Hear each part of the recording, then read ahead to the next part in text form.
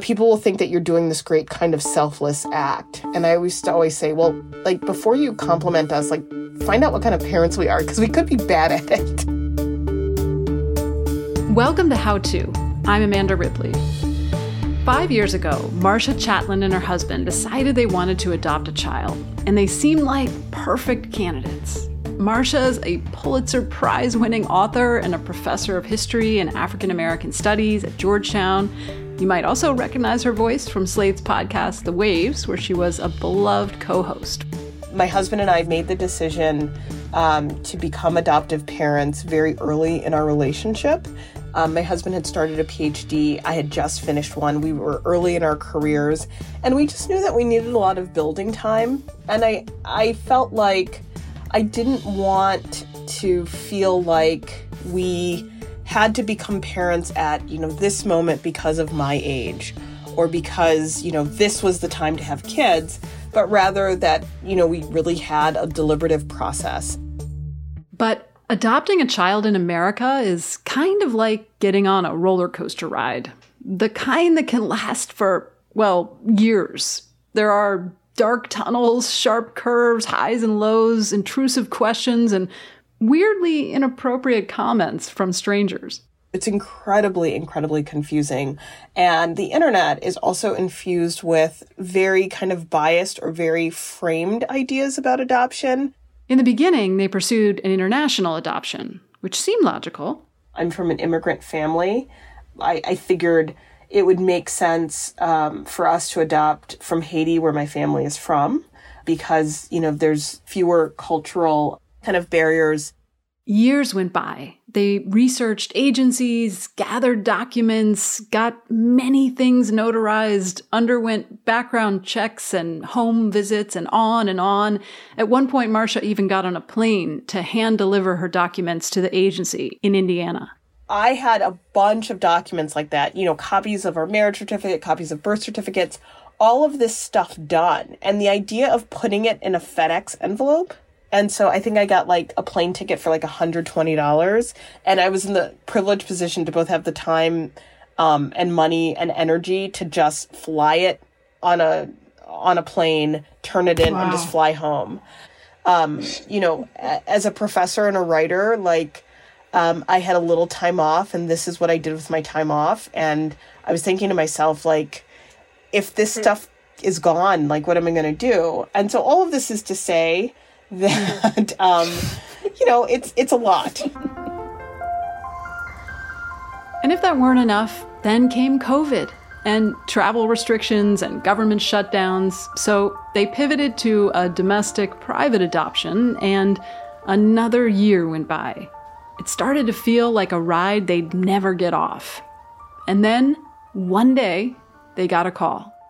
We were like people in, an 80s sitcom, where we were given fewer than 24 hours notice that a child was available for adoption, our son. And we went to Target that morning to get stuff for a baby. We had always thought that we would adopt older children. And so a baby kind of wasn't in our purview for a very long time. And so we knew a lot about kind of the feeding issues of 2 and 3-year-olds and attachment issues of toddlers. And we adopted our son at 3 days old. Oh my gosh. Marcia, could you just tell us a little bit about your son? Oh my God, he's so cute. No, it's actually, he is stunning and so cute and so sweet and the best. So Marcia's now made it through the woods, and that's why we brought her in today to give advice to someone who's just staring off at the forest on the horizon and wondering if the adoption process is right for them. Meet Victoria. Now that I'm in these late 20s, I've been starting to think a little bit more ahead and thinking about having a family. And one of the options that is kind of floating out there is adoption.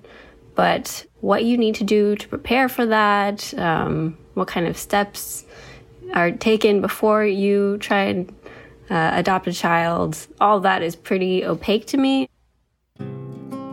Victoria, a PhD student in San Francisco, doesn't know where to start. So today on the show, with Marcia's help, We're going to try to demystify the whole adoption process the best we can, and maybe challenge your assumptions about family making altogether. Stay with us.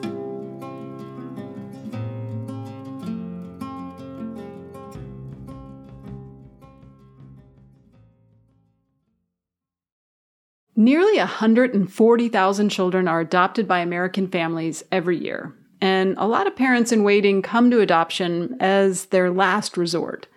But for Victoria, this is one of the first options she's considering.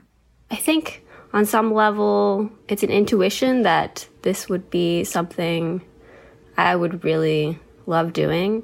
There's not a certainty for me when I'll be able to have children, or if I'll have a partner, whether that partner will be male or female. These kinds of things made me think adoption might be a good option. Victoria, are you kind of a planner in general? I would say I'm a planner, yes. I'm the person who has an idea for a trip, and I get a few people to say yes, and then I immediately start planning, and then I have the Google Doc and the links, and I think I love planning almost as much as the actual experience sometimes. Oh, good. This is good, right, Marcia? Maybe this will help out. So we shouldn't be shocked that you're thinking ahead on planning for possibly adopting one day. No. Just hypothetically speaking, what kind of time frame are you thinking about? Maybe in 5 to 10 years, somewhere in that range. Okay, now you might be thinking, why is she even thinking about this? It's like half a decade away. But as we already heard with Marcia, the process can take years. There are different rules for domestic versus international adoptions, and then other rules that vary from state to state. Plus, private adoption agencies can be their own maze to navigate. My sense was that there are a lot of private adoption agencies that have put up information, but it's hard to know how much of that is universal, how much of that is more specific to their company. I didn't find a lot of resources that seemed to be maybe unbiased or like coming from the experience of people who've actually adopted. And was it easy to understand the process? Like step 1, step 2? I have no idea what the process is. So it's not easy to understand. No, not easy. What kind of research do you do in your work? So I'm a neuroscientist. Okay, so something very simple and straightforward. Yeah. So you're a neuroscientist trying to learn about adoption, and so far online it is not making sense. Is that right? And straightforward. Yeah. Which suggests to me there's a bigger problem here. But I'm wondering, Marcia, what you're thinking hearing this so far. I was also doing a PhD when I started learning a little bit about this, and I couldn't figure a lot of it out. Marcia, if you could just take us back in time and tell us a little bit about what you might tell yourself if you were back at the beginning of this journey. People say really intrusive things to you when you make that decision.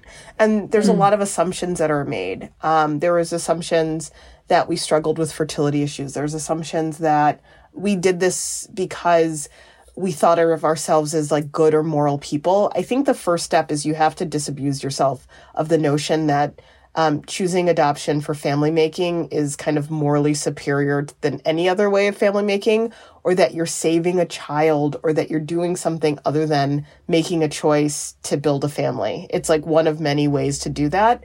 And then I think the second thing is that, it's such a personal choice that you do within the context of community.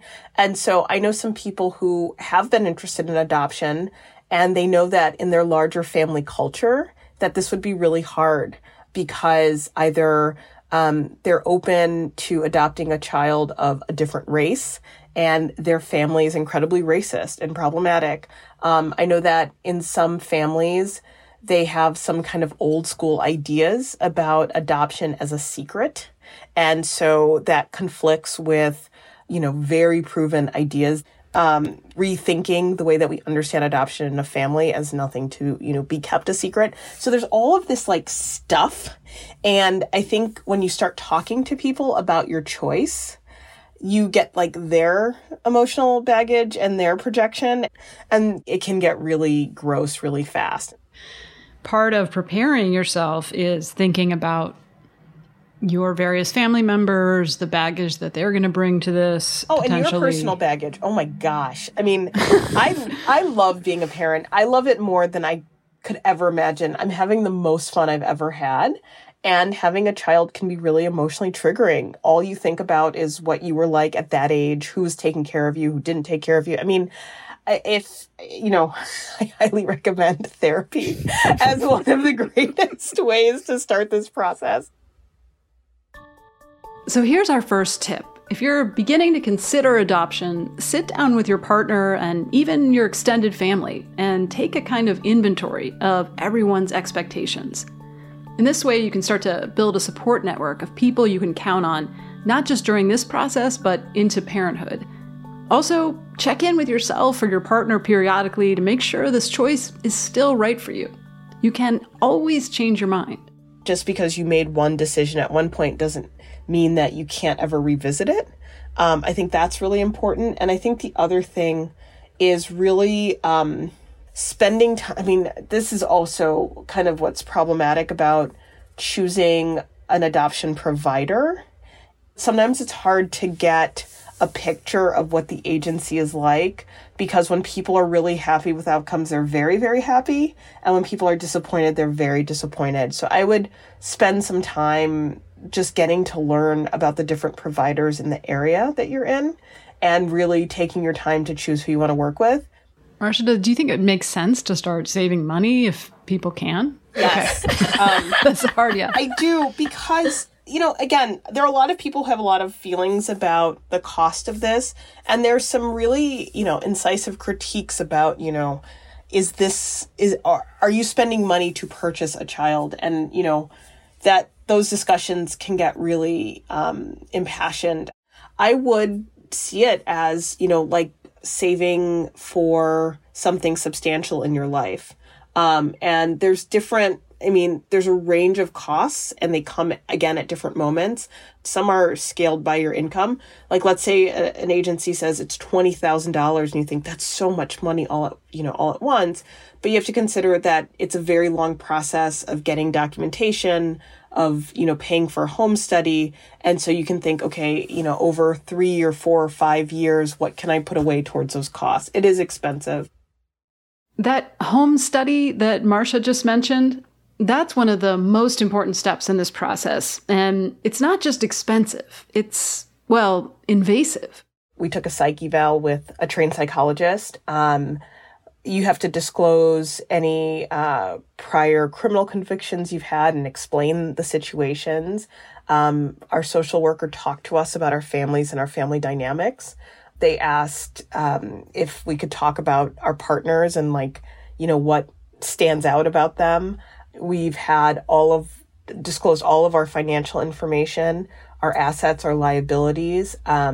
There's reference letters from friends, people who you've interacted with in different settings, your driving record. There's a physical that looks at, your prior medical history, and that can be really prohibitive and can also be really intimidating for people with chronic illness or certain conditions. So it's a deep dive, folks. It's a deep dive. Wow. Part of me is thinking, all this, testing, evaluation, and it somehow makes me feel better. You don't know that the standards you're being held up to are fair in any way, but something about being vetted makes me think that I would be more secure and more confident in my own ability to be a parent if I were still allowed.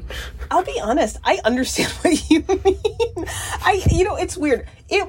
I think it is a tough process, but there are parts of it that I'm really grateful for, because it's not just kind of like being asked all these personal questions and made to feel very uncomfortable. There's also continuing education that's part of it. And, one of the things that I found in our education process that was really helpful was thinking about attachment and, the various ways parents attached with children. And then there's some real practical considerations about respecting and understanding some of the differences that you will have from your child because of the experiences that they may have had in foster care or in orphanages overseas. And then there's some really powerful resources from adoptees who are critical of the adoption system. And, engaging with all of those, I think, is really helpful because it moves you away from the purely romantic idea of becoming a parent to one that feels like a little bit more nuanced and textured. And I think I think that's like a good thing. That part sounds like a wonderful experience. It's like getting a third PhD. The other thing to prepare for, of course, is the waiting. This is like so corny and so cheesy, but, I would have waited 30 years to be my son's mom. From this vantage point, I could say, it was all worth the wait, but I do know people who really struggle with these very long waiting periods or families that have struggled with receiving a placement and the placement not carrying through to a finalized adoption. And, I think those are the things that you have to kind of existentially prepare for, even if you can't always be emotionally prepared for. Victoria, is this making you feel better or worse? I'm feeling worse, but maybe that's appropriate. Sounds like a really good story once it worked out okay in the end. Yeah, right. Now we know the ending. I have a feeling that we are kindred spirits, Victoria, of type A brainy types. And so, it's like it prepped me. Like, now when we have to file, paper, I had to get a Social Security card for my son, and I stayed in the line for 5 hours. And it was just like, oh, this is part of it, right? Parenting is this incredibly, emotional and deeply bureaucratic thing that you do. It's like me trying to sign up for swim lessons and getting, shut out every, portal. I'm like, oh, this is what it's like, and this is also part of it. And it puts everything in perspective. So then when you have to get the school health form filled out, you're on it. It's not intimidating to you. Yeah, no, I'm totally permission slip mom now because, I was FBI background check mom for many years. So we've already given you a ton of things to do, but what about the things you shouldn't do? After the break, we're going to talk about parenthood and what you should never say to an adoptive parent. Don't go anywhere.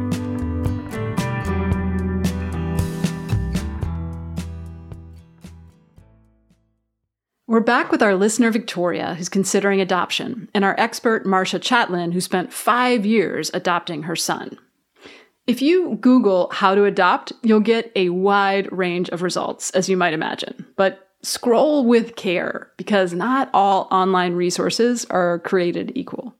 Initially, when I wanted to learn more from adoptive parents, a lot of it was about fertility challenges. I just didn't share that experience.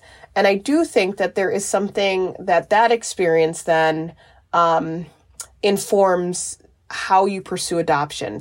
There is a lot of anxiety about family making that happens in some of these online communities.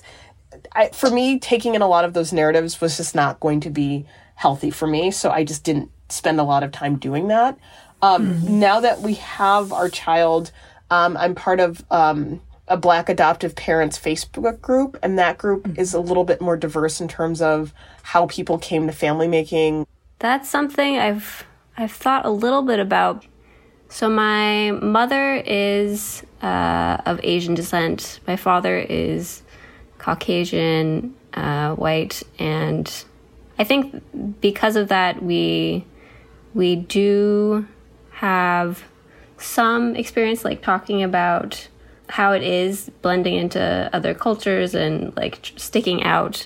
But in terms of actually adopting a child, I think it's best to hear it straight from them, right? To know what they would think in terms of what the ethnicity of an adopted child for me would be. Because maybe, you never know what people will say, even in your own extended family.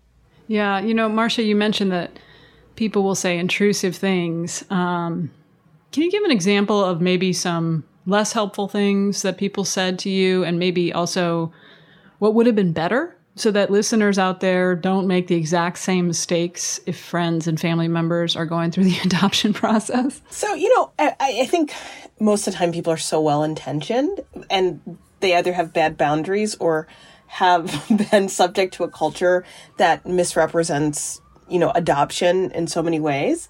So I've told people that we were in the process of, seeking to adopt a child, and someone will say, well, what's wrong with you guys? Which one of you has fertility issues? The other things that I've heard from people, it's a knee-jerk reaction where you will tell someone that you're going to pursue adoption, and then they tell you a story that they either heard or someone they knew that had a very negative adoption experience. Where and sometimes it's like in a very extreme kind of situation. And I don't know why, but the impulse, maybe it's like to warn the person or to say like, I think what it does, I think it just shows that even with people my age or even a little younger, that there's just been a lot of kind of generationally negative perceptions of adoption. So that the first thing you say is like, this child that really struggled within a family structure, and they often attribute it to adoption. Though we know that, children can struggle in a number of situations. Marcia, what do you think is the best way to tackle some of these myths or stereotypes around adoption? Because I feel like you mentioned, there are two main narratives I tend to hear. One is the saintly adoptive parents, and one is the sad parents or potential parents struggling with infertility. And it sounds like there's a lot more. There are a lot of layers that I think are exposed and that are kind of put in your lap in this process. And I think the more thoughtful you can be in how you engage with people and say, well, here are some things that I've considered, and I understand that, the choice to parent isn't about choosing everything about your child. It's about being open to a set of experiences and possibilities. Yeah. And it makes me wonder, Marcia, you mentioned that we have these kind of reductionist narratives about adoption, right? Like, and Victoria, you mentioned this too. It's either like the parent as savior or the parent as tormentor. What would be a movie you'd like to see, Marcia, about adoption? Oh, I would love to just see a movie about a family that doesn't know what they're doing and then figures it out and can honestly address the negative emotions of their child. I mean, that movie no one would go watch, but I don't know about an adult child saying here's the things that you did well, here are the things that I wish you could have worked harder on, and the parent saying, thank you so much for that feedback. I love you for giving us that. Let's go get something to eat. That it isn't that it doesn't, that the most dramatic parts of the experience isn't always about how the family comes together. Sometimes the most dramatic parts are, the ways that we kind of endure through it, and so I think that's the movie that no one wants to see and no one will make. I would totally just go needs see the that right movie. soundtrack, Yes. Absolutely. Here's our next tip. You gotta learn when to engage and when to set boundaries. And try to get comfortable with the messiness of families, which includes adoptive ones.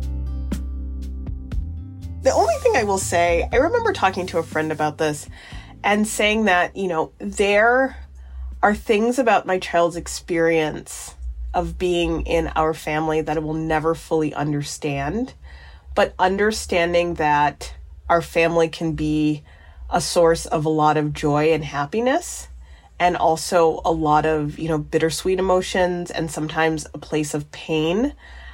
Embracing that, because part of being a parent is being attentive to that, I think is something that you have to become more and more comfortable with.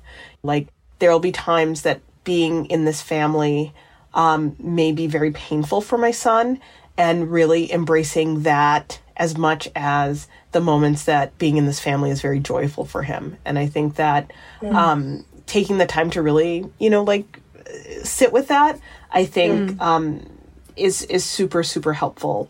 Marcia, I'm curious, you're a year into parenthood, right? Did your son just turn 1 or? He turned 1 in late March. Nice. What has surprised you so far, 1 year in? Just how much I love it. Like, so much of my life has been defined by being a teacher and watching college students like grow as they learn things. And I get to have that experience on this like tiny and amazing level. Like, my son started pointing, and now he can point to like the food he wants to eat. And to be able to kind of bear witness to that is just so incredible. That's nice. Yeah. No, I remember vividly when my son was pretty young and he was in his high chair and I was giving him some scrambled eggs or something. All you do is just seems like you just feed him and feed him and feed him and change him and feed him. And he clapped. And it was like, oh my God. It was so awesome. And it's a real privilege to kind of experience that alongside another human. That sounds incredible, guys. I think that there are a million different ways to be happy in the world. And I am very, very glad that I got to experience this form of happiness. Victoria, what's something you're looking forward to about being a parent?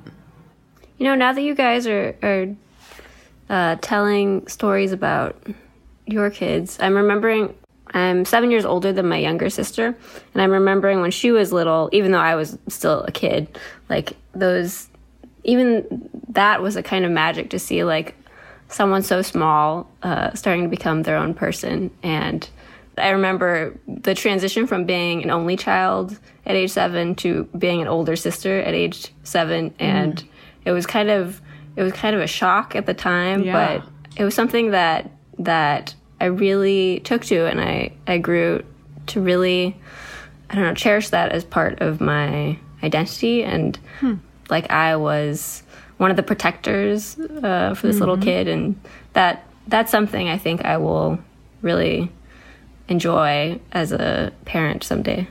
I have a good feeling. I think you're going to love it. Thank you to Victoria for not waiting 5 years to ask her question, and to Marcia Chatelain for all of her hard-earned wisdom. Also, you should definitely check out Marcia's books, including her most recent, the Pulitzer Prize-winning franchise, The Golden Arches in Black America. How about you? Do you have a future problem that needs a crystal ball? Send us a note at howto@slate.com or leave us a voicemail at 646-495-4001, and we might have you on the show. And while you're at it, do me a favor. After you're done listening, find the share button on your podcast app and send this show to a friend or family member. That's how we find more people to help. How To's executive producer is Derek John. Rosemary Belson and Katie Shepard produced this show. Our theme music is by Hannes Brown, remixed by Merritt Jacob, our technical director. Charles Duhigg created this show. I'm Amanda Ripley. Thanks for listening.